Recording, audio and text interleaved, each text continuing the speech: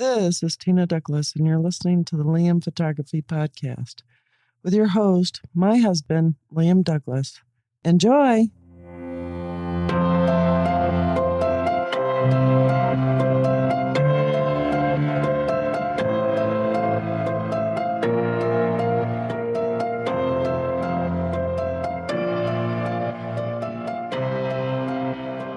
Greetings, everybody. You're listening to the Liam Photography Podcast. I'm your host, Liam Douglas, and this is episode 308. So as I've been promising my listeners the last couple of weeks, we have a special guest on the show today. Joining us once again is the wonderfully talented and informative Skip Cohen of Skip Cohen University. Welcome, Skip. How are you doing, buddy? Wonderfully talented. That's a new one. You are the man. I'm doing great. For those of you who don't know, I live in Florida, and when it hits 40, we panic. In fact, when it hits a bone-chilling 60, we panic. So this morning was 40 degrees outside, and I'm very proud of me and Sheila because we still walked this morning. Oh, well, that's good. Yeah, but put your winter coats on, though, right? You got it. Yeah, we had a bone-chilling 22 here this morning in North Carolina. Whoa. No, I grew up in Ohio, so I remember those days. Oh, yeah. Yep. Yeah. Ohio and Pennsylvania, they have some nasty weather in the wintertime. Look at what California's getting. I mean, come on. Yeah. That's, you've got so many people out there that said, "Oh, this is Shangri-La, except for the taxes and the gas price." And God, they are just getting hammered with so much rain. Yeah. Yep. Well, hey, it's better than a drought. I know when I was out there for a while in the military, I did some cross training with the Navy SEAL unit. And this was in the late 80s, early 90s. They were in the middle of like a 7-year drought at that time. So they were screaming for rain. Yeah, when I was with Rangefinder long before, Platypod and everything else I've been doing lately, we had the Malibu fires. And when you hit those droughts and then the fires start, and we've all watched the news over the last few years, but the bottom line is we have pissed off Mother Nature, and I'm not sure when things are going to get back in line. It seems like lately there's always something. Oh, yeah. Tell me about it. And, it's really funny because when you mentioned pissing off Mother Nature, it always reminds me of that M. Night Shyamalan film. What was it called? The Happening. Yeah. Where basically the planet starts attacking humans and killing us off by infecting us with spores and stuff and mass suicides and all that crazy stuff. That was a pretty wild film, but I watched that the first time and I was thinking, I wonder if we might get to that point eventually where the planet decides to get rid of some of us. Well, I'm sure you can find somebody out there that'll tell you that that's what COVID is. So, and I'm not subscribing. Yeah. Never mind. You and I aren't even going to get into this because we don't need. You'll lose half your listeners, and then you and I won't talk to each other for a month. Yeah.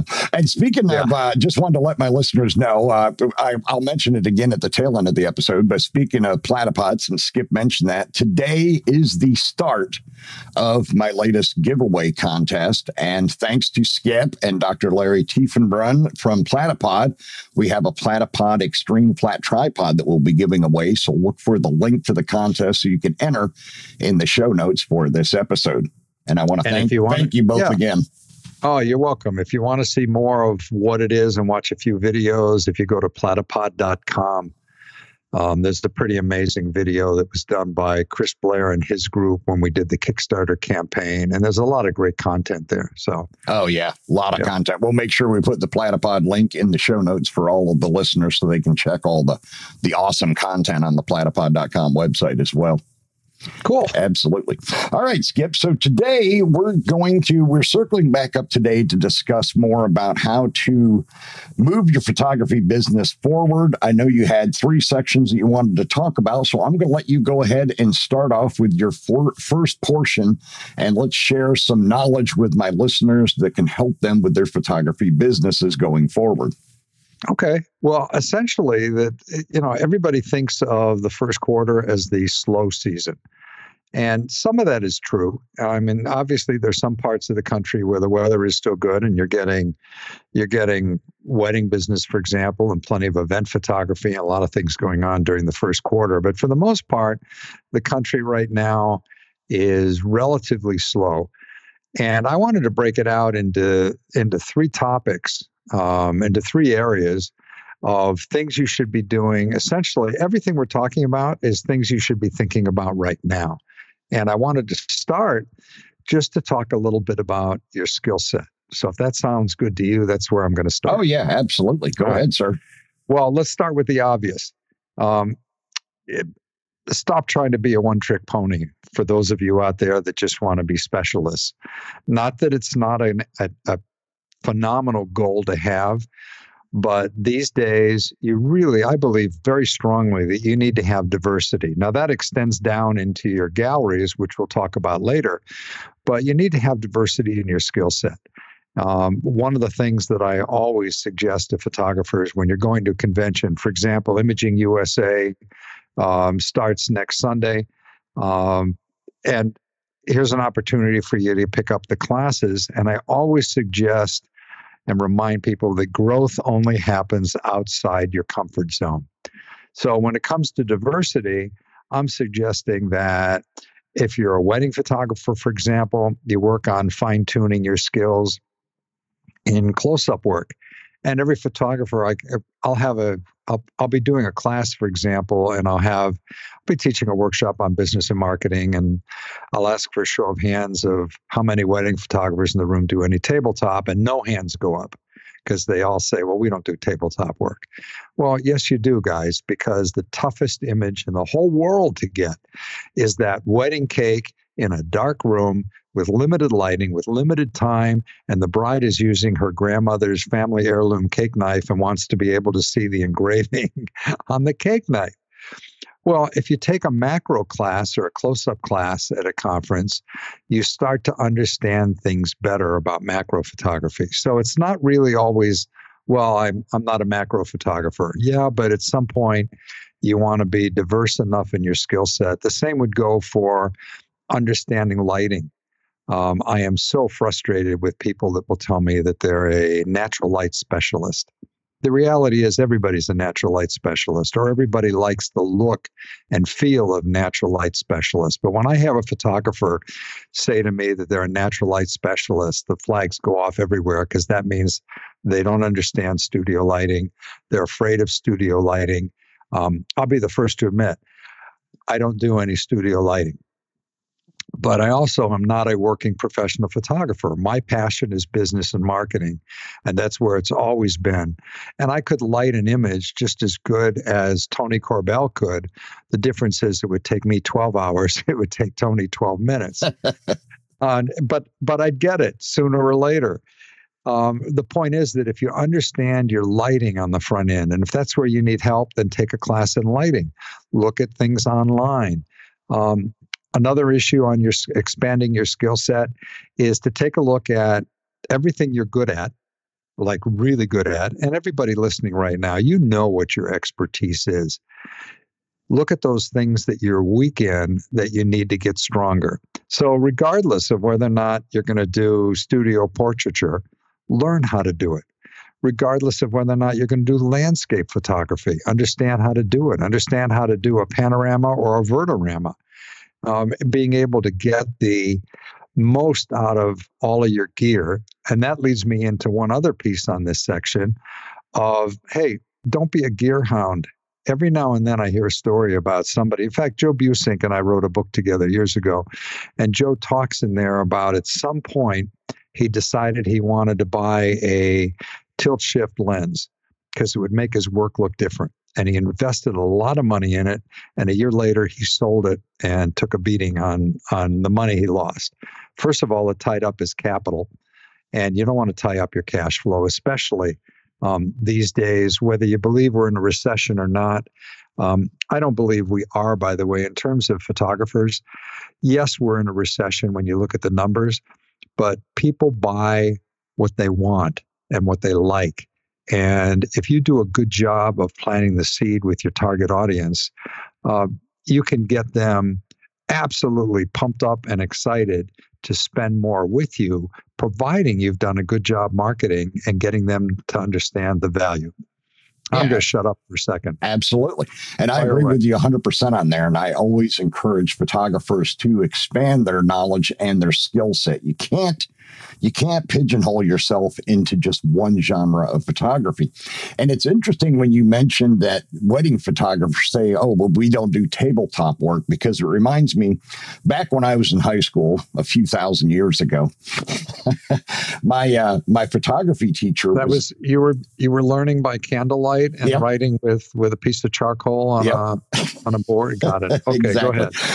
Mr. Borgeson back at my high school in Troy, Pennsylvania, he was not only the chemistry teacher, but he also ran the photography department, and he did portrait and wedding photography. So anytime a wedding photographer tells me, well, we don't do tabletop work, I'm thinking the same thing you are. Why not? Because some of his biggest selling points and most popular images when he did professional weddings was he would do close-up shots of the pair of rings on the ring pillow, and he would get close-up macro style shots of the cake and the cake knife. Like you said, if it was one that was passed down through the family, that was a huge part of his wedding photography package, was doing those close-up shots like that, the tabletop shots. And I remember him telling me, he's like, you've got to offer your clients a variety of photographs if you want to keep your clients happy and be successful, especially when doing wedding photography.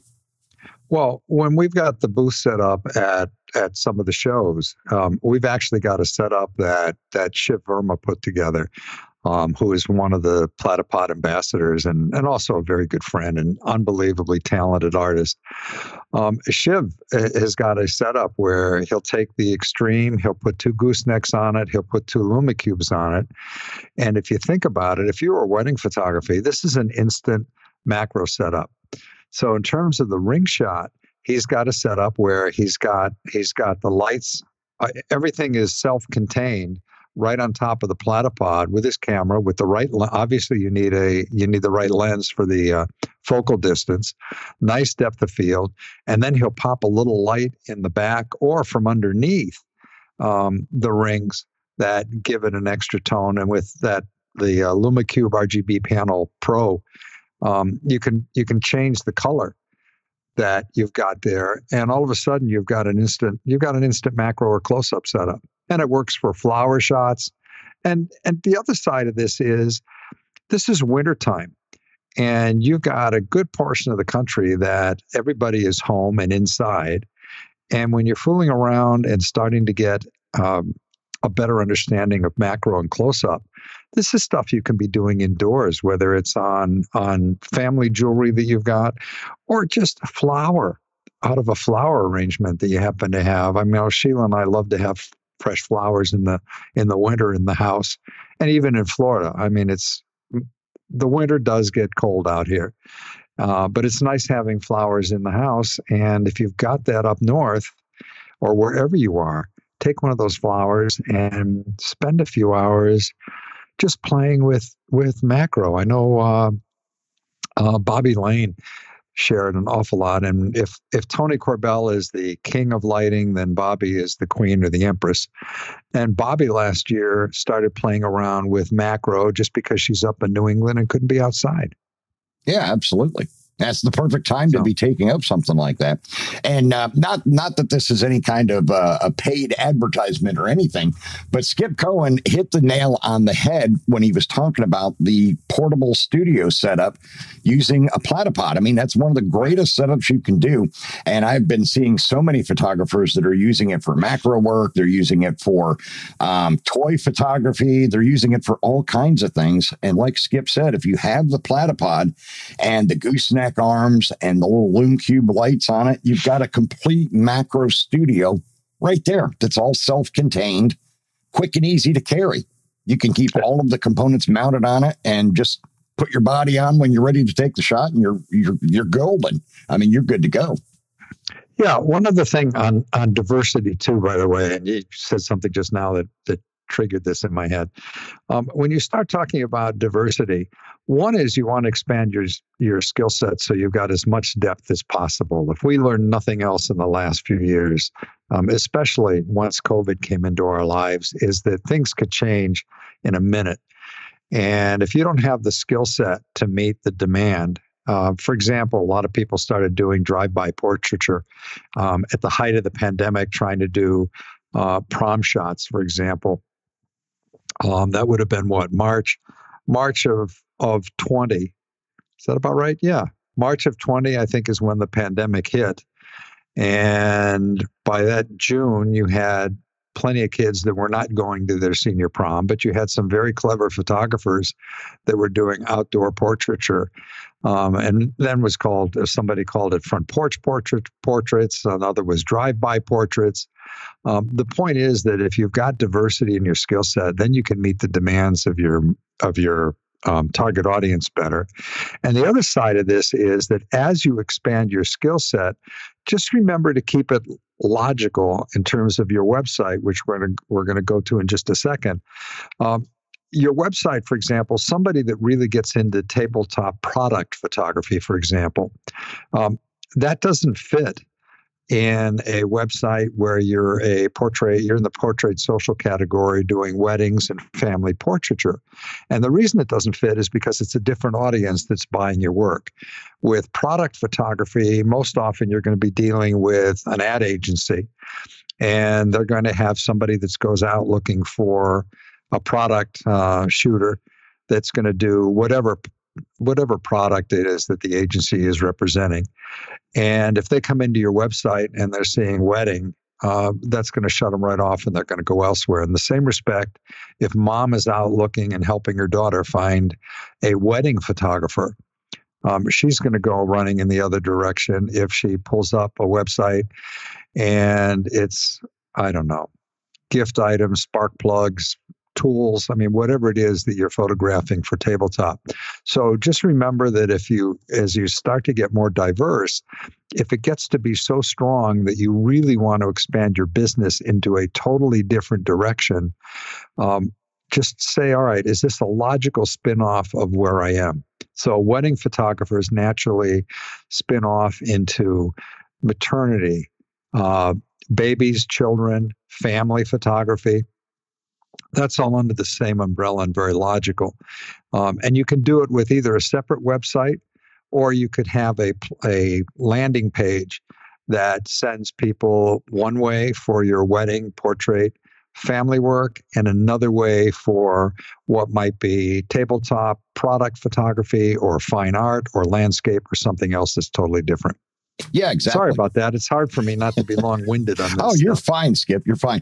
And that's what I was going to say. Now, if you happen to be a photographer like me, that you have your own web hosting. I have my setup with GoDaddy, and I pay them X number of dollars a year to have a virtual server that I can host as many domains on as I want. If you're going to have the two different genres with two different websites, you can easily do it on the same server as separate domains, or you can do it on one server. And like Skip said, you can break them out with either a landing page, or the other thing you can do is you can have them both on the exact same server, but set up your DNS records for the two domains so that they look like different servers. That way your customers, your potential clients don't know the difference. And you can easily do that with DNS record forwarding, URL forwarding, all that stuff. And you can actually have both websites on the same server in the same directory, but nobody will know that you have the two in the same system because they'll look totally separate to the public. That works. Yep, that's a great way to keep them segregated. And absolutely, as far as diversifying your skills as a photographer, and one of the big things I was going to mention that came about due to the pandemic before I left Atlanta is I had several of my coworkers that were in the real estate photography game with me that branched out all of a sudden into doing live video streaming for funerals and stuff like that, because at the height of the pandemic, we couldn't come together for funerals, or it wasn't easy. So she started offering live streaming video services for funerals, and she made a killing doing that. Well, I sadly, Sheila and I went to a couple of funerals during COVID that were Zoom funerals, which is very strange. And yet at the same time, it was really pretty remarkable because you really got to appreciate what people had to say at the funeral. One was the brother of a very, very, very good buddy out in California, and I'd never met his brother, but it was interesting just being able to sit in your own home and attend the funeral, but also to appreciate what was being said, which is going to jump into one more thing on your skill set.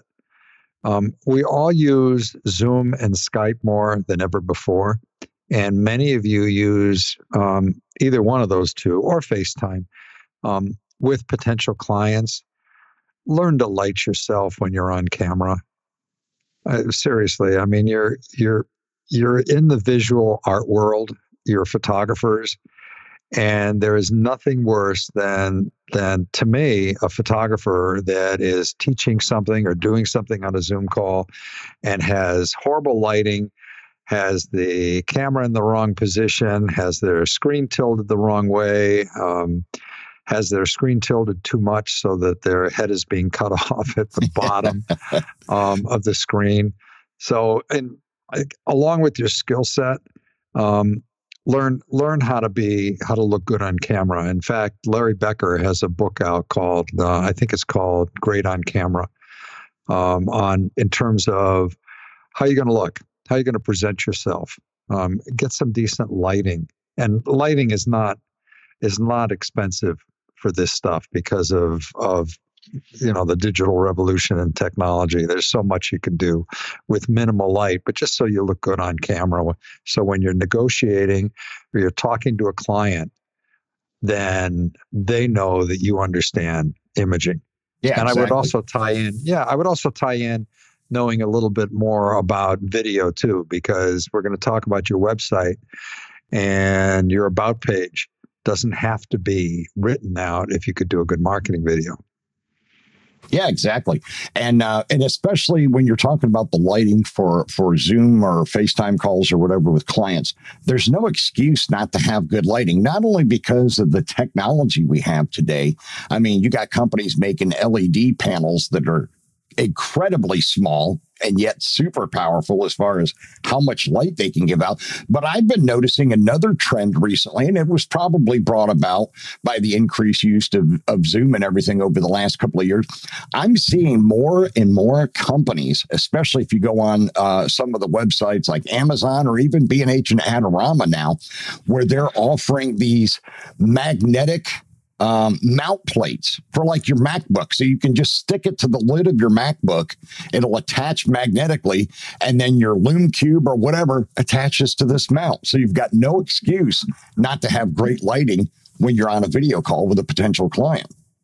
Well, Lume Cube makes that little ring light that's great for your phone or for your camera if you're doing video or if you're vlogging. Exactly. I happen to have two of those LumaCube discs that they're on their own arms. They bolt right to my desk, clamp to the desk. Actually, they don't bolt to it, but they clamp to the desk, and I can swing them in and out, and I can adjust the intensity to whatever I want. It gives me good lighting if I'm going to be on a live call. So yeah, exactly. There you go.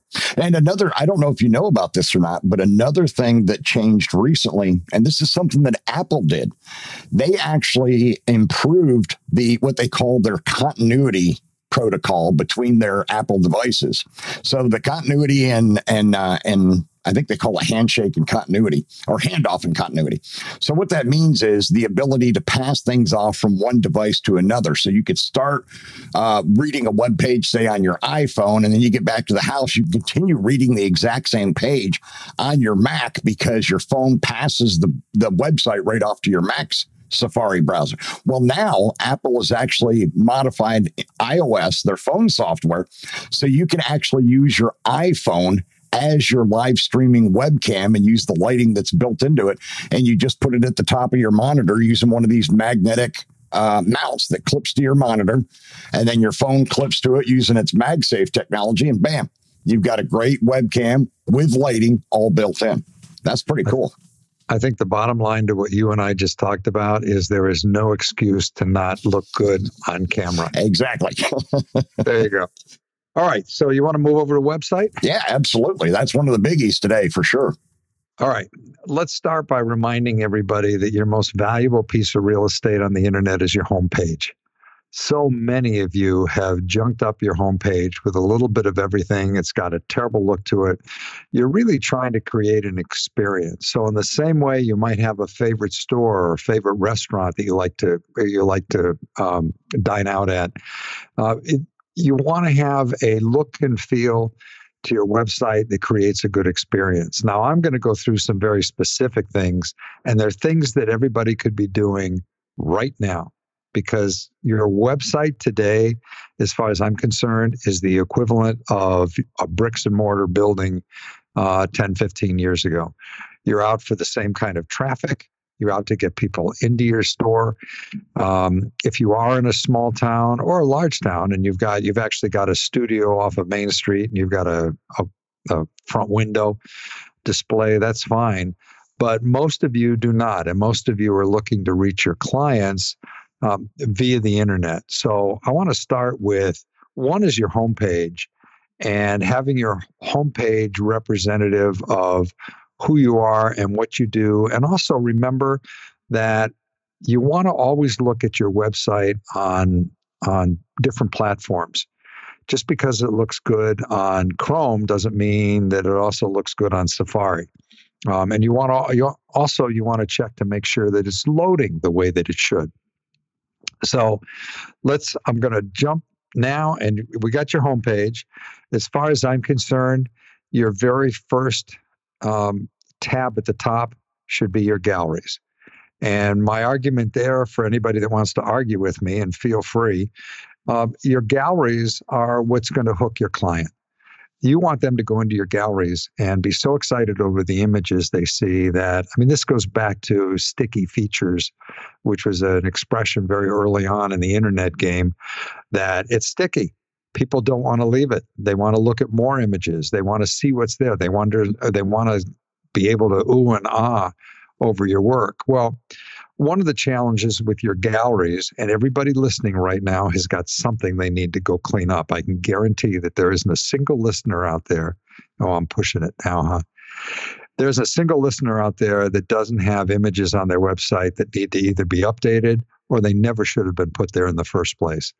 Every image you share in your gallery should be what I call a wow print. That means it's so strong that you'd only have to show that one image to get hired.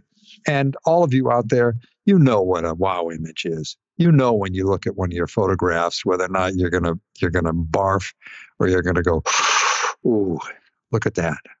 How did he or she get that shot? And this is where less is more. I remember doing a website review years ago where the photographer had over 4,000 images in her galleries, and it's like, come on.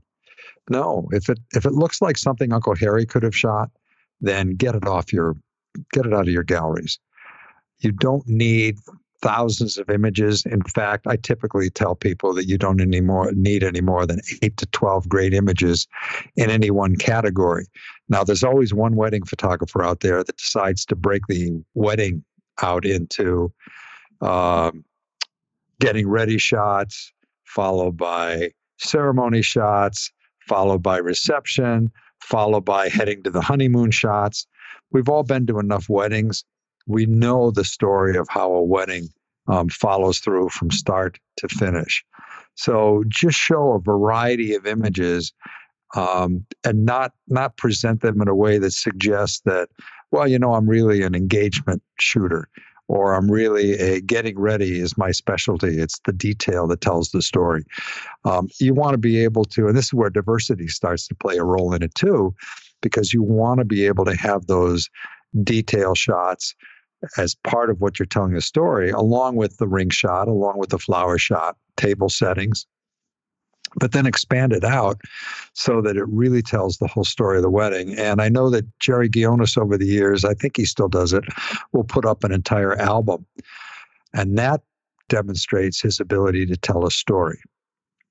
So I'm going to stop for a second on galleries. What do you think? Oh, absolutely. And I agree with you 100%. And I've seen so many photographers make the mistake of, you go to their website, to their portrait gallery, and they've got 400 or 500 or 1,000 photos in there. I mean, it's just, you don't need that much. It's way too much.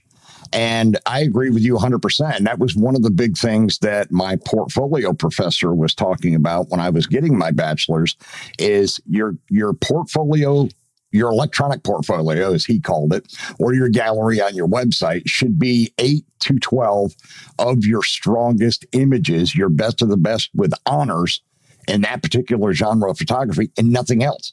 You don't need to overload. And the other thing to keep in mind when I say not overloading your site that a lot of people don't consider, even if you're on a paid system like Squarespace or something like that, the more photos you have in your galleries, the slower your website's going to load. And that's not going to look good to clients, because the potential client's going to say, okay, well, they take good photos, but their website loads like garbage. So that's a mark against you. So you've got to remember that you need to keep the content to a minimum and only show your best work so that your website can be optimized and you can look more professional to your clients. Great point. So from your galleries, let's move over. To me, I believe your second tab should be your about page. So your galleries are first. Now you've hooked the client, and now let's talk about yourself. But here's what I have a problem with on about pages. We've got so many photographers out there that in their about page, you'll talk about how you got started. And you got started because your dad, your grandfather, Uncle Harry gave you your first camera. You'll get into equipment that you shoot with. You'll get into what awards you've won. If you've entered prints in WPPI, for example, or PPA in competition. Now, keep in mind that your target audience may not even know what WPPI and PPA are, so they don't care what awards you've won. So unless it's a Pulitzer, and I was embarrassed once. I was doing a website review, and I got to this photographer's about page, and I really hadn't looked very well. I just read what he had written, and I said, you're listing all your PPA awards here, but unless you've won a Pulitzer, don't share it. And he laughed and he said, Skip, scroll to the bottom. And he had won a Pulitzer. So it was kind of embarrassing. But at the same time, a Pulitzer Prize everybody knows. When you look at your about page, first of all, you have to remember your audience. In the portrait social category, 95 to 98% of the decision to hire you is being made by mom, or at least a woman. And if that's the case, what they're interested in, they don't care what you shoot with. They don't care how you got started. They want to know whether or not you can be trusted. They want to know whether or not they can trust you to capture the kind of images they want of their family. They want to know whether or not, they want to know why, not whether or not, sorry. They want to know why you love being a photographer. And this is where you can do an about page that talks about how your clients trust you to capture the images that are closest to their heart. They trust you to be their eyes and at times their heart at a wedding, because a wedding is not a time where everything goes together like the rest of the normal world. Actually, there is no normal world anymore. The world is totally bizarre, and that would be another podcast we could talk about. But the wedding is not a time where logic reigns as king. And here you are coming along, and you do need to be their eyes. You are looking for those images that the bride and groom will miss during the day. And they're going to miss that tear in grandma's eyes. They're going to miss the look on dad's face as he hands off his daughter to the groom. They're going to miss those moments where you've got couples that have close friends that love them and are there in the celebration. And that's what you want to talk about in your about page. Now, this is also where video can start to play a role. And I can't think of any off the top. Oh, actually, Bob and Dawn Davis, over the years, I don't know what's on their website now, but over the years have had some phenomenal videos talking about who they are and why they love photography. But that's where if you do a video, doing a 1 to 3 minute, doesn't need to be any longer. This is not a full length film, but a 1 to 3 minute piece on who you are, being able to show you in action, being able to talk about why you love photography, what your clients trust you to capture. What do you think? Oh, absolutely. I agree with you 100% there. And I have seen so many photography websites where they're just off on a tangent on their about page, talking about anything and everything and not talking about their approach to photography and how they handle things, how they shoot things, and their passion for photography. And like you said, especially if you're doing anything wedding or portrait related, that's got to be there, or you're not going to draw in that female audience who are generally, like Skip said, the decision makers on hiring or not hiring a photographer for one of these events. I've been both a primary and a secondary shooter at weddings, and it's stressful. It's very fast paced. And there's a lot of work to it. And you need to make that potential client feel comfortable in your about section that you can handle it. You can get them what they want. You can give them, basically you got to shoot that wedding as if you're part of the wedding. It's your family, and you got to get all of those great moments, and you got to be able to show that to the client.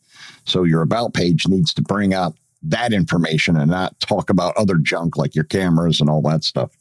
So I agree 100% on there. I mean, the bottom line is that whoever's looking at your website to hire you for a wedding, an event, a family portrait sitting, they're not that interested in what awards you've won. They're not interested in how you got started, and they don't care what you shoot with. You've already got credibility in that they came to your website because something drew them in. And if they liked your galleries, they're now on your about page. But along with one more photo to think about, I want to talk about your headshot. Now, I have seen some of the worst headshots out there, and I don't know what it is that happens to photographers who set up their camera and then bring in their 10-year-old and say, okay, you just have to push the button. Think about your headshot. Personally, I like 2 or 3 images in kind of a collage. And what I like is, one is just a nice looking, good, solid headshot. But the other headshot is, pretend I'm the photographer now, and Liam, you're standing behind me, slightly behind me, off my right shoulder, and you're going to get a shot of me, the side of my face, my camera, and then just outside depth of field, slightly blurry, is a client that I'm photographing. So you've got a shot where the photographer is actually working. And why not use that opportunity with your headshot just to remind the visitor to your website one more time about what you do for a living? So it's a shot of you in action. So again, it's you as the photographer. You've got the camera up to your eye. You've got a subject that you're photographing, and you've got somebody off to your right, or I guess it could be your left side too, but ideally probably off to your right side, slightly behind you, so that you're bringing in the client in the background, and in the foreground is you with your camera. And then I know there are some great family photographers out there that have done beautiful family shots. Not to show, how do I put this? They've done beautiful family shots of their own family that they include in their about photograph. And I'm fine with that.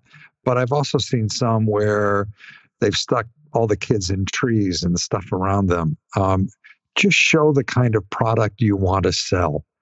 And if you've done a great shot of your own family in there, one of the things I love about Bob and Dawn Davis's site is they used to talk about the fact that they're family photographers. I mean, Bob's primary business is over the years has been wedding. He's now doing a lot of beautiful work outdoors, outdoor wildlife, and it's worth taking a look at. But the whole idea was, hey, we understand how to photograph an event and a family because that's who we are. We're a family. And they would have a shot of the two of them and their 2 kids that would be included in their about section. Yeah, exactly. Now, believe it or not, for the headshot that I have that I use on my website and all my social media and stuff, and it's even here on Skype, believe it or not, that's a selfie. And I did not do it with an iPhone. I actually did it when I was living at my old house. I had a little basement set up in the studio, and I did the clamshell lighting using my Canon and on a tripod, of course, and I used a cable release, and that was how I got that shot. I've never paid another photographer to do a headshot for me. I probably should at some point, but I personally think that one turned out great. So that's the one I've been using for a few years now. That's a good shot. But for example, if you were aggressively going after to build a portrait family business, exactly, in photography, then I would take your headshot as one, but the second headshot I would have, or the second shot would be of you working with a family, just to get that message across one step further. Absolutely. And I'm not suggesting anybody go hire a photographer to do your own headshot. I mean, if you've only been out there for a year or two, you've obviously met other photographers in your community. Get one of your friends to do the shot, and in exchange, do a shot for them. Yeah, exactly. Trade services, kind of. Yeah, do a swap meet here. You've got your galleries, you've got your about page, you've got a headshot with it. I want to start to get into other components there, and then we're going to go into blogging. Absolutely. Now, the other components, the other things to think about, one is so many of you have got email templates on your website. That's fine, but it's only fine if you answer the damn things. I can't begin to tell you the number of photographers who don't have a phone number on their website, and I'm trying to contact them. Maybe it's because I'm doing something for Tamron, for example, because we do a program for them with a kind of a mini podcast kind of thing. And we're trying to get a hold of a photographer that we think would be good and is shooting with their lenses. And then they don't get back to me. And I've had two over the last few years that we don't do anything with now. And we moved on because I couldn't wait for them to contact me anymore. So I moved on. Yeah. So if you've got an email template on the website, then please make sure you check the thing numerous times every day so that when you get an email from a possible client, be it bride or business headshot or family portraiture or maternity or babies or whatever it is, you respond back quickly. Now, the other side of this, I also believe that everybody should have a phone number on their website. And I know there are people that say, well, we live in a texting world. Bullshit. Have your phone. By the way, if you need to edit this out or clean me up a little bit, feel free. You should have. No worries. All right. You need your phone number there.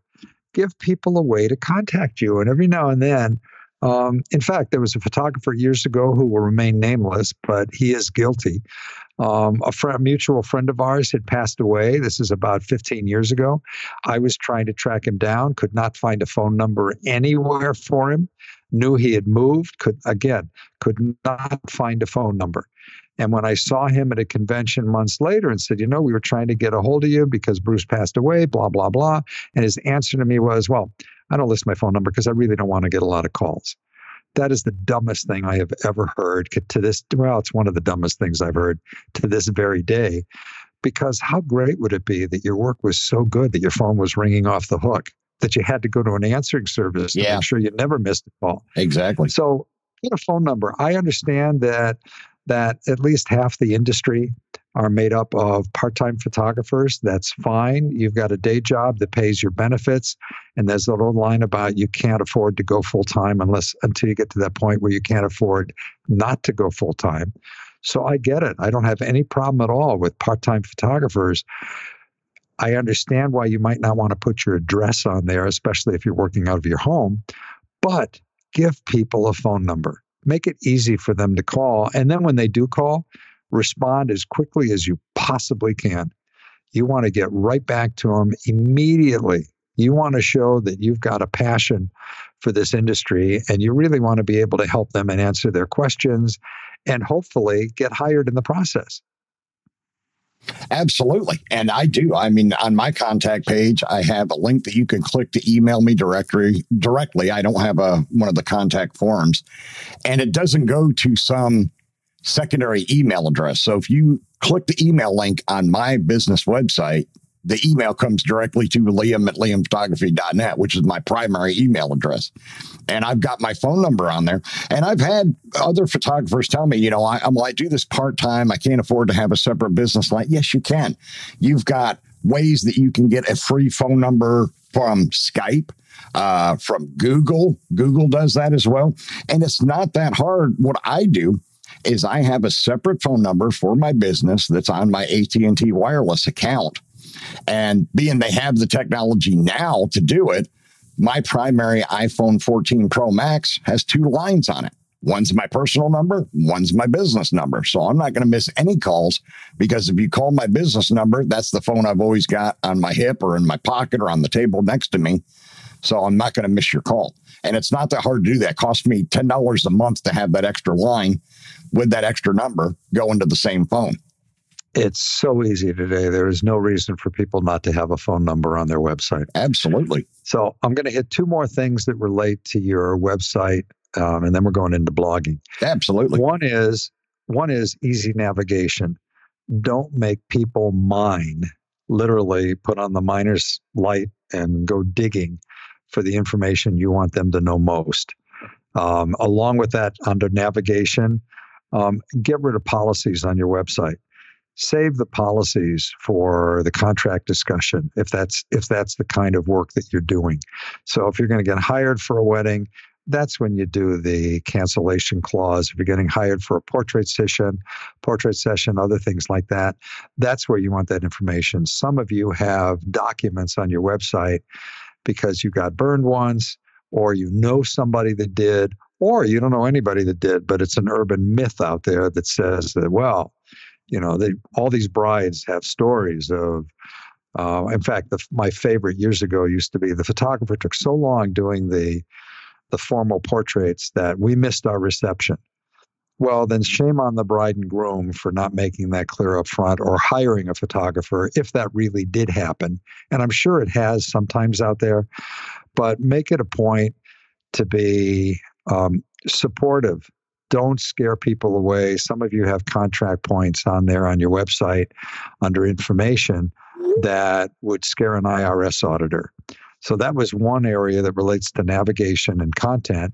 And the other is take a look at what you offer for your products and services. A lot of you have products up there and offers that would put a rock to sleep. And it's a real easy thing to fix. You pick up the phone, you call your lab, and you say, what's new? And then you just kick back and listen. And you look at what things they're offering. There's so many exciting products out there today. And even Canvas. I mean, Canvas prints are old to all of us that have been around. But for a lot of consumers, I mean, I've got a couple of huge Canvas prints here in my home, and people still are blown away by them because it's not something they've seen before. So we tend to get tired of products that are out there because we're familiar with them. But our client audience out there, your client audience out there, they're not familiar with stuff that's printed on metal, printed on glass, printed on, again, just going back to Canvas. So take a look at everything you offer that you have on your website. This is also where your blog comes into play, because your blog can help you educate your target audience into what it is you do offer. And that's a good place for me to stop before I go to blogging next. Absolutely. And yeah, I believe it or not, when I think it was one of the years I was at Imaging, I got a certificate from one of the, I can't remember who it was, but from one of the print labs. And it was a voucher for one free glass print. And I got that done. What I did is I took a long exposure that I had shot from the Jackson Street Bridge in downtown Atlanta. And it was a beautiful nighttime long exposure shot over the freeway with all the skyscrapers in the background. And I had that made into that free glass print. And I've gotten so many comments on that from people that have come to visit my home because they're like, wow, I didn't even realize they could print full color photographs on glass now. And I've also, the same thing, I've got a free metal print that I got another year that I went there. So I have those. And people, like you said, most clients have no idea that they can get their prints on anything other than canvas or paper. Well, that hits me. I want to hit on one more thing, which is going to sound like an infomercial. I don't mean it to be. And I'm not working for these companies. But when you go to a show like Imaging USA, instead of charging into the show like a stormtrooper and going hit or miss based on who you think in your mind you want to see, literally start in the first aisle and visit every single exhibitor all the way down. And this is how you'll understand what everybody is offering. I know, for example, I've done a lot of work with Marathon Press over the years. Their Bella art prints are stunning and affordable. I've got some images outside from Bay Photo that are a product called Performance EXT Metal. I've got metal prints outside. Now, again, remember, I live in Florida, and yes, I have a pool, and yes, it's sunny out there most of the year. But these prints haven't faded. I've got 2 prints out there that have been out there for 5 years. Now, under the microscope, has it faded? Probably. But to my eye, it's still pleasing. And when you see it, it's outside. And if you think about your products that you offer and the services you offer, which would be another podcast altogether, think about what it is that you're going to get your clients excited about. Yeah, Makes exactly. sense? Oh, yeah. And Okay. I agree with you. And it's so funny because I've taken friends that are photographers with me when I've gone to imaging in the past. And they all want to clamor to Canon's booth or Fuji's booth or whoever they shoot with. That's where they want to go. And I, believe it or not, I actually do it the way you do. I start on one side of the room and I visit every last booth. I don't care if you're selling backdrops, if you sell prints, if you sell camera gear, lenses, whatever. I visit every booth. I don't consider it, for me, a successful trade show unless I've been to every single booth over the 2 or 3 days that the event happens. Well, this is another podcast, by the way. In fact, I recently did a blog on getting the most out of a trade show or a convention. So let's go into blogging, because the difference between your blogging and your website is about what you sell. Your blog is about what's in your heart. And the two of them work together just like advertising and publicity. So you've got that, you've got a blog, or you've decided you want to have a blog. And I know there are people that these days will tell you that a blog is outdated. I don't believe it is at all. And I continue to blog. Now, again, my target is all of you out there. My target is not the end user, the client. My target audience is made up of serious and working professional photographers. So the first issue is you've got to post twice a week. If you're not going to post twice a week, then put your blog away and don't blog until you've got enough content that you can post twice a week. And we're going to talk about building a stash in a minute. The point is that you want to be out there on a regular basis. You want to post on the same day at the same time each week. Ideally, doing it at least 5 days a week makes more sense, but nobody's got that much time. Now, I do, because this is what I do for a living, and somehow I morphed into being a blogger and a writer over the years. But for your blogs out there, as working photographers trying to reach an audience, post at least twice a week. And don't believe what they say. I mean, a lot of people will tell you Mondays are a bad day. The only thing that I've ever seen that's bad, and that's for me reaching all of you who are listening now, I've noticed that Friday afternoons are really slow. The weekends are typically slow. So Monday always seems like be one of my strongest days, because so many photographers and studios are closed on Monday because they're recovering after the wedding or the event they shot over the weekend. And Monday is the day when they start doing all of their housekeeping. They're downloading, they're uploading, they're tweaking images. Hopefully they got it right out of the can in the first place, so they're not spending an awful lot of time cleaning up their images, which is another pet peeve. But you want to be out there same day, same time, twice a week. Now, the next piece is what you're going to post, and you've got to be relevant. And I can't remember. We may have even talked about this the first time you had me on your show, Liam. You got to be relevant. And I remember doing a website review, and it was a very young photographer, female. She was very excited for me to read a piece that she had written for her blog that was hysterical. I mean, it was written like if she had told me she was a writer for the original Animal House or MASH, I would have bought it. I'm really dating myself on old movies and old shows now. But it was very funny. And the whole story was that she and 3 of her girlfriends went out the night before. They got completely blottoed, tanked, drunk, whatever you want to call it. Her one girlfriend went home with the drummer. She went home with the bass player. I mean, it was a very funny story to read. And when I was done reading it, I said, "This is very funny." And she said, "Oh, thank you very much." And I said, "Yeah, but who's your target audience? What do you want to do in the community?" She said, "Well, I want to be the leading family photographer." Now, here's the challenge.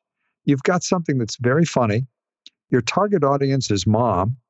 Mom wants to trust you with her kids in front of the camera to get family shots. And mom hasn't forgotten her days when she was wild and crazy. But it's not something that you want on your blog that ties back in to who you're trying to be and your content. Exactly. And that's where I love to remind people, you've got to be relevant. There's a great line I picked up years ago. If I can see the world through my client's eyes, then I can sell my client what my client buys. Now, that's very different than saying, put yourself in their shoes. You have to actually see the world through mom's eyes. You have to understand what mom's worried about. She's worried about everything from gun control and what kids have to face today and parents have to face with young children in the schools, all the way out through COVID, through the economy, through, am I making the right choice to even send my kid to a public school versus homeschooling? There's so much pressure on parents today, which is also why I'm glad that Sheila and I have kids that are adults and out there, and we don't worry about that so much anymore. But it's tough. So you've got to see the world through mom's eyes, not just, the walking in her shoes. I don't want to walk in somebody else's shoes. My feet are going to hurt. But I have to see the world through their eyes and understand what's important. Exactly. Absolutely. And like you said, the story that young lady showed you might have been a funny story, but it's not going to be relevant to the mom that's looking to hire you and be your client. So you don't want to put anything like that on your site. Now, I was blogging for a while, but I got kind of burned out doing it. And so I took the blog portion of my website is still there. I just have it hidden. I don't have a direct link to the blog or anything like that. And then my blog kind of morphed into this podcast. So I got tired of blogging. I was like, it'd be a million times easier to just talk about what I was going to blog about and do it and put it out there for everybody to listen to. So that's how this show kind of started.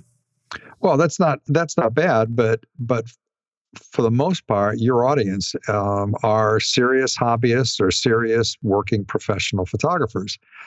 And that's fine. But if you were doing if your blog target is mom out there, you can also tie in some top podcasts. You could talk about what's going on in the community.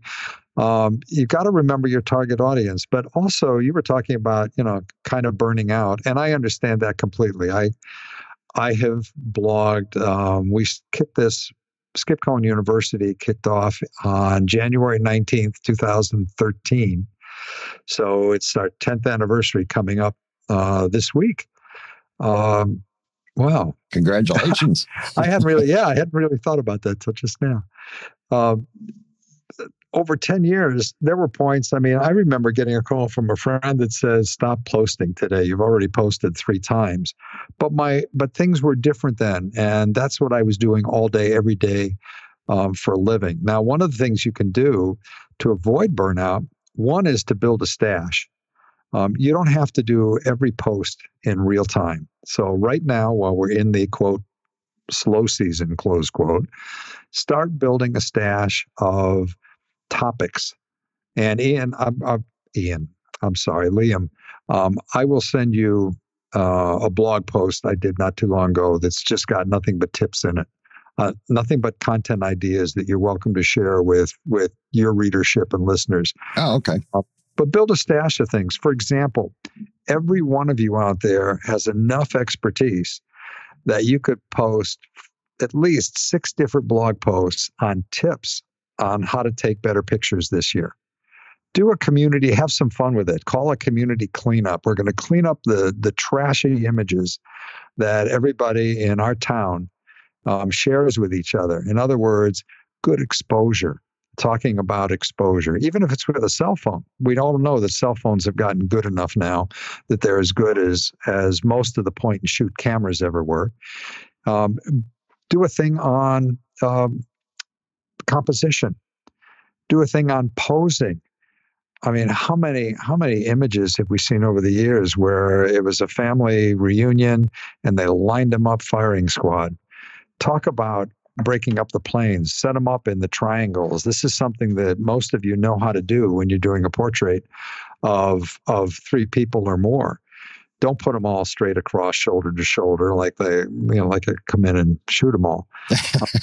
Well, not only that, but if you have a large family like I do, you're good luck finding a lens wide enough to get everybody in the shot without standing 3 miles back.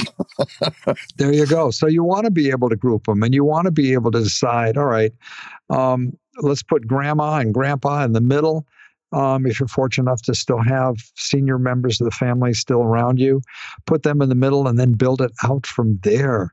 Go online and look at group posing that's done in YouTube. That's where you start to get some of your expertise. But now for you to be able to share that in a blog post becomes ideal. Do a post on telling the story. Talk about the details. For example, one of the things that I love, which is a product that I wish more portrait and family photographers would offer, would be a day in the life shoot.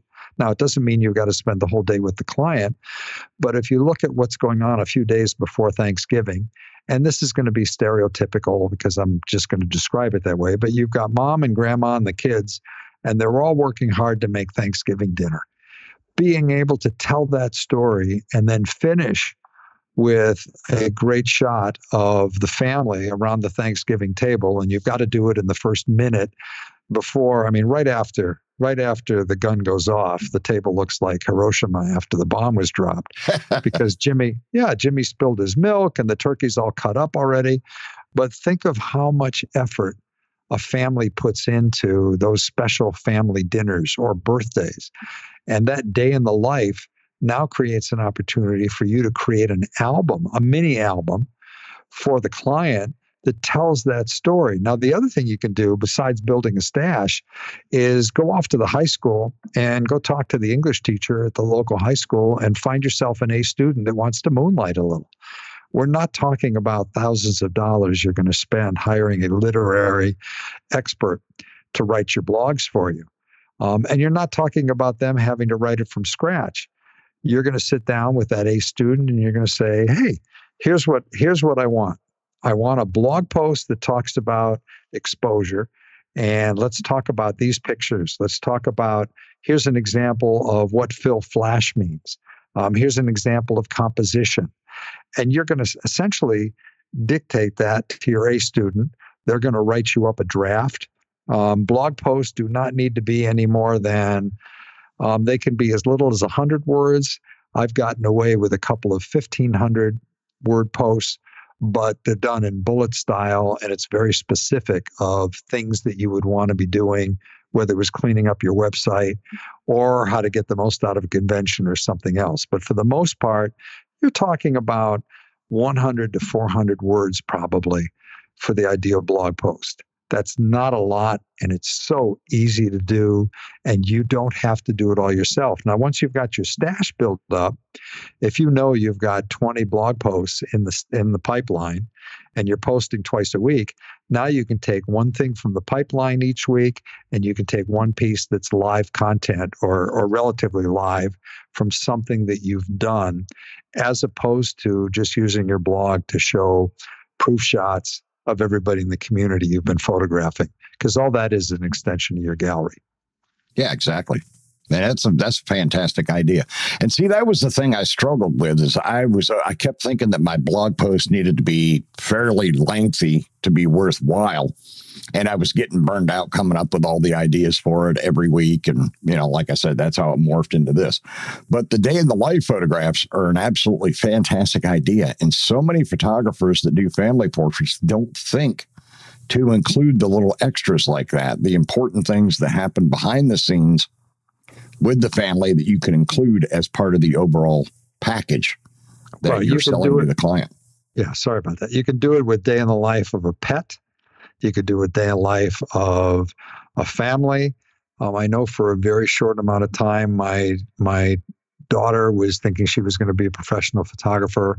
Her background was a degree in working with autistic kids, and she found that working in their environment was the only way she could get great portraits, because they already had enough challenges, and being pulled out of their environment to go into a studio just was not going to work.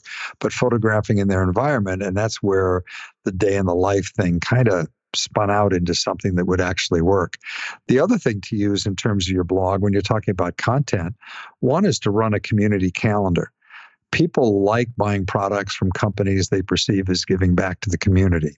So run a community calendar and start being a clearinghouse for your community, sharing all the events that are going on weekend to weekend, night to night, whatever it is that's going on with the schools, with nonprofits, with the Chamber of Commerce.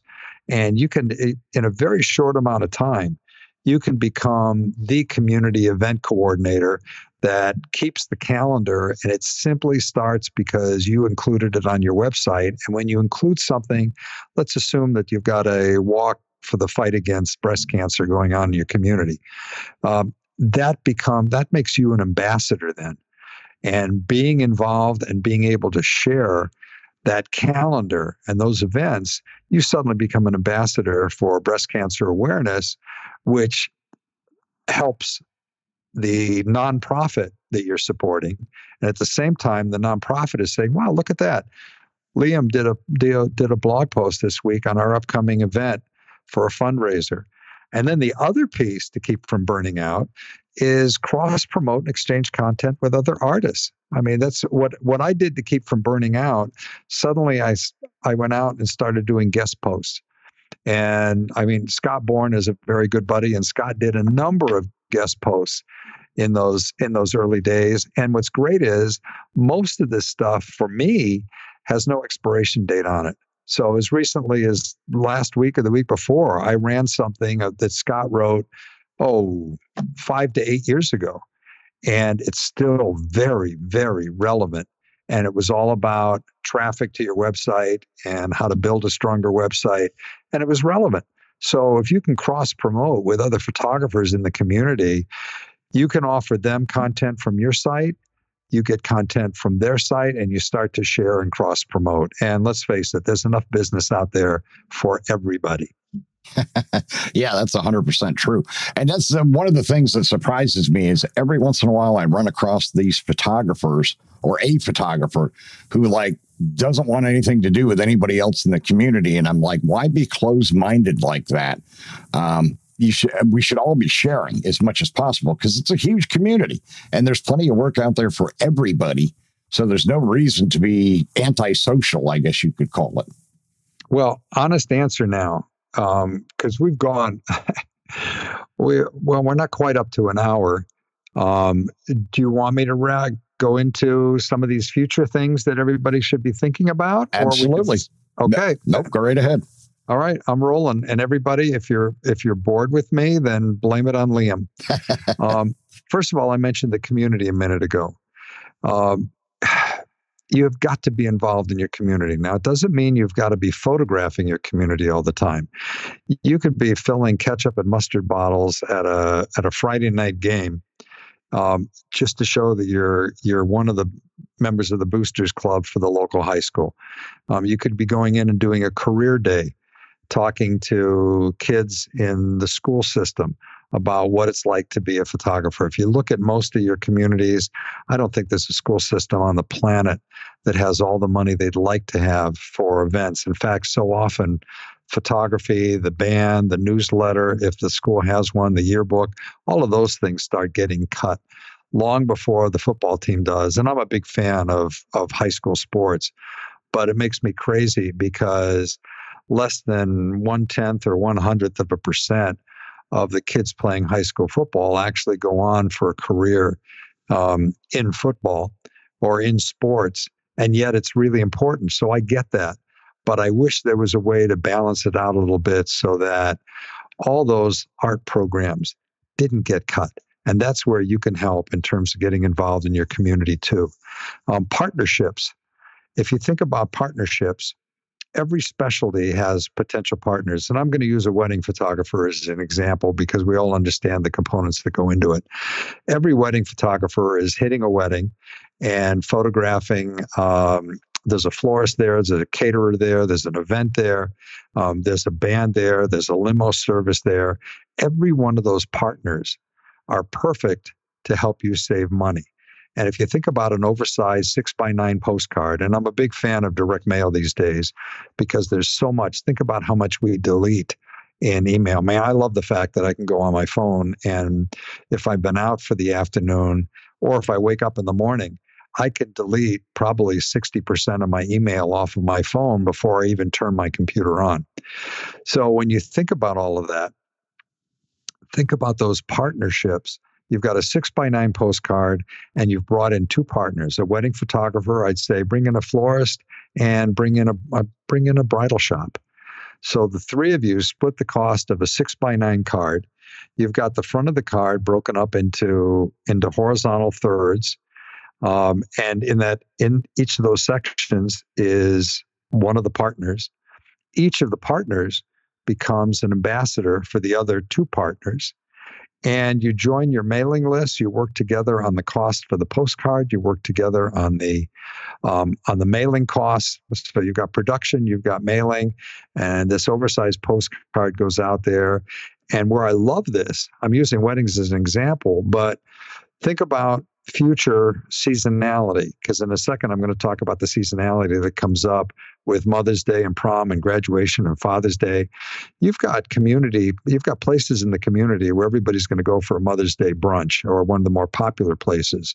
So being able to work with that venue and then work with the florist, and the three of you split the cost of a postcard, and suddenly you've got a mailing to plant the seed now or within the next month or two with families that are trying to figure out what are we going to do for Mother's Day this year. And those partnerships extend into everything. For example, I mentioned Tony Corbell earlier. Tony is married to another photographer, Mandy. Tony and Mandy have completely separate businesses.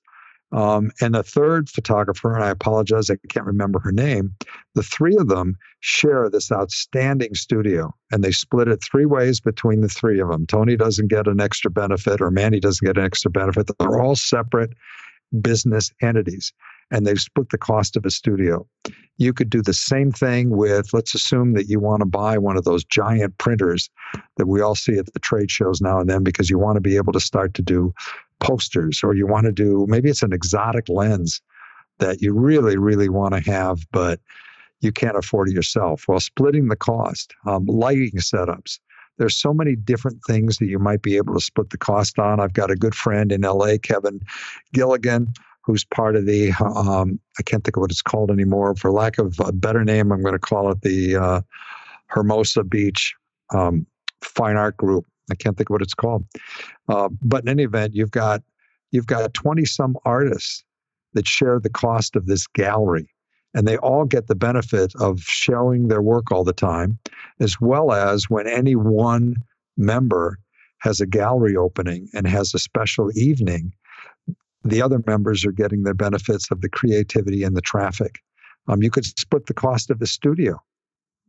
I talked about this at a conference years ago, and I had a photographer come up to me the following year, all excited because she went out and with two other photographers, they actually rented studio space that they could all share and work together on. So partnerships. Now is the time. Remember, I said in the beginning, what I wanted to talk about were things that you ought to be doing now during the, quote, slow season, close quote. And now would be the right time to be thinking about, all right, who's out there that I might want to partner with? Maybe it's a mailing. Maybe it's cross-promoting. Maybe I'm going to tie in with the florist. And when you hire the florist, you're going to get a discount or some kind of certificate that relates to my wedding coverage or a special sitting that I'm going to do. Or maybe it's the other way around. When they hire me, you're going to get a discount on a floral arrangement, or maybe it's the flowers for your wedding. Think about cross-promoting and partnerships, because they're worth their weight in gold, and you don't have to fly solo all the time. Oh, absolutely. And it's funny because, believe it or not, and again, we're talking eons ago when I was young, that chemistry teacher that I told you about earlier that was also a wedding photographer, that's what he did. He had a partnership with the florist in my hometown and a partnership with the only jeweler in the area. So it was a very small town, so we had our own florist. We had him, and then he was partnered with Gustin's Jewelry, which was the jewelry store at the time that had been around for 3 or 4 generations, something like that. And so they had a 3-business partnership there, and they would send out group mailings and all of that stuff and help generate business for each other. So you could get all 3 of these companies as kind of like a package deal. They would work out something between them on the inside where, hey, if you were doing your wedding and you were getting your flowers from these guys instead of out of town at another place, and you got your wedding rings from Gustin's and you were having Mr. Borgeson do your portrait or your wedding photography, then you could get a package deal on the whole thing where you got a little bit of a discount from everybody because everybody was getting work as part of that one wedding. And they were very successful doing that for decades. Well, there you go. I'm gonna hit you with one last event, which is coming up next month, Valentine's Day. Now, I'm not a big fan of boudoir, but I'm not a big fan of boudoir because I'm too old for it. It's not so much my generation. But boudoir is very strong today. And if you take a look at a company called photoflashdrive.com, and I don't get paid a cent by them, but I respect their product line, and their owner's been a good friend for a lot of years. They make a lock and key black lacquer box that is such a sexy product. It's the right kind of thing that you could put 4x6 prints in the box with a jump drive, with a key, and now it becomes something that you could add in for a boudoir client that now becomes something very clever in the presentation. That's like I said, if you go on Photo Flash Drive and look at photo boxes, you'll see it right there. It's black lacquer with a little skeleton key. It's a very cool product. But this is why I love people going to conventions and trade shows, because this is where you walk the show and you start to see stuff like that will enhance your presentation so that you're not putting a rock to sleep. And we talked earlier on blogging, just to go back to that for a second, your blog content can also be used to plant the seed of new products you're carrying or new services you're going to offer, or a day in the life, for example, as a service, or a legacy program where you're doing video of a senior member of the family to document their story. So there's so many things that you can have out there, and I'm going to shut up. I'm all done for now, but if you gave me another hour, I'd go another hour. And that is a fantastic idea. I'll have to have you send me that link so I can check it out later. But the black box with the skeleton key and all of that sounds absolutely fantastic. And and I could never do boudoir either, but I know it's an extremely popular genre of photography these days. It has just really taken off. I know boudoir photographers that are just busy all the freaking time, not just at Valentine's Day, but they're busy all year round. And it's great for them. I mean, good for them. If it's something they can do, I'm too old to be doing that kind of stuff. As a matter of fact, one of my friends, and she's been on the show a few times, she is not only a geologist, but she's a model and an actress. And she does a lot of photography. She does a lot of fine art nude photography with certain photographers. And she and I have been wanting to get together and do a shoot for as long as we've known each other. She lives in Arizona and I'm in North Carolina now. And I told her the one time we were talking, I said, Ellie, I absolutely want to do a shoot with you someday, but we'll do a themed shoot because I'm not comfortable doing fine art nude photography. It's just not my wheelhouse. Well, no, but when you say fine art nude, right away, that means to me that the photographer understands lighting. Exactly. So Exactly. There's a very thin line between being over the top. It's one thing if you're over the top with your spouse, and that's fine. But it's just, again, it goes back to my age at this point right now. It's not something that I get into, but it's certainly something I appreciate when I see a really beautiful figure study. And I love it when they're in black and white, and I love it when they're side lit, and they're just well done. And that's different. And there's some wonderful boudoir photographers out there. But again, I'm talking about this as a product for the future. If you're in the boudoir side of the world, take a look at photoflashdrive.com. Look at that lacquer box. Yeah, because that sounds phenomenal. Yeah, that's got to be extremely beautiful. All right, Skip, I think we can wrap up for today. We've gone about an hour and 20 minutes, which is good. Like I said, when I do the interviews, my audience really loves the long interview format. And I told you before, I had a couple of them that went 2.5 hours, and they got massive amounts of downloads. My audience seems to enjoy them for whatever reason. I know you said when you were doing your podcast, you found the sweet spot was 30 to 40 minutes, but boy, I post one that's an hour and a half, and then that skyrockets to the top as my most downloaded episode. Well, if anybody has any questions, it's skip at MEI500.com or skip at platypod.com. They'll both work, and you'll find me in both locations. Yep. And I'm going to make sure that I share your links, Skip Cohen University, as well as your Instagram and Twitter. If that's all right with you, I'll share those in the show notes as well. And so my listeners can find you. Now, I wanted to have you back on the show, not only because you're a valuable source of information, but because my audience has asked for you to come back. So they really loved your first episode, and they're like, you got to have something else you can talk to Skip about. And I'm like, oh, are you kidding me? There's millions of things Skip and I can talk about on a podcast. So that was the other reason why you're back, sir, because you are popular. Well, I thank you, and I thank everybody else out there. It's much appreciated. I like to think that everything that I'm sharing is still relevant to maintain and build your business. And you know what? You and I are cut from the same cloth. We love this industry. And when there's that old line about if you love what you do, you won't work a day in your life. I wish that was totally true, because I am working and you are working. But I love this industry. And if anybody's got any questions, feel free. In fact, I'll even give you the phone number if you want it. Don't care, because only a handful of people ever call. Yep. 941-918-2223.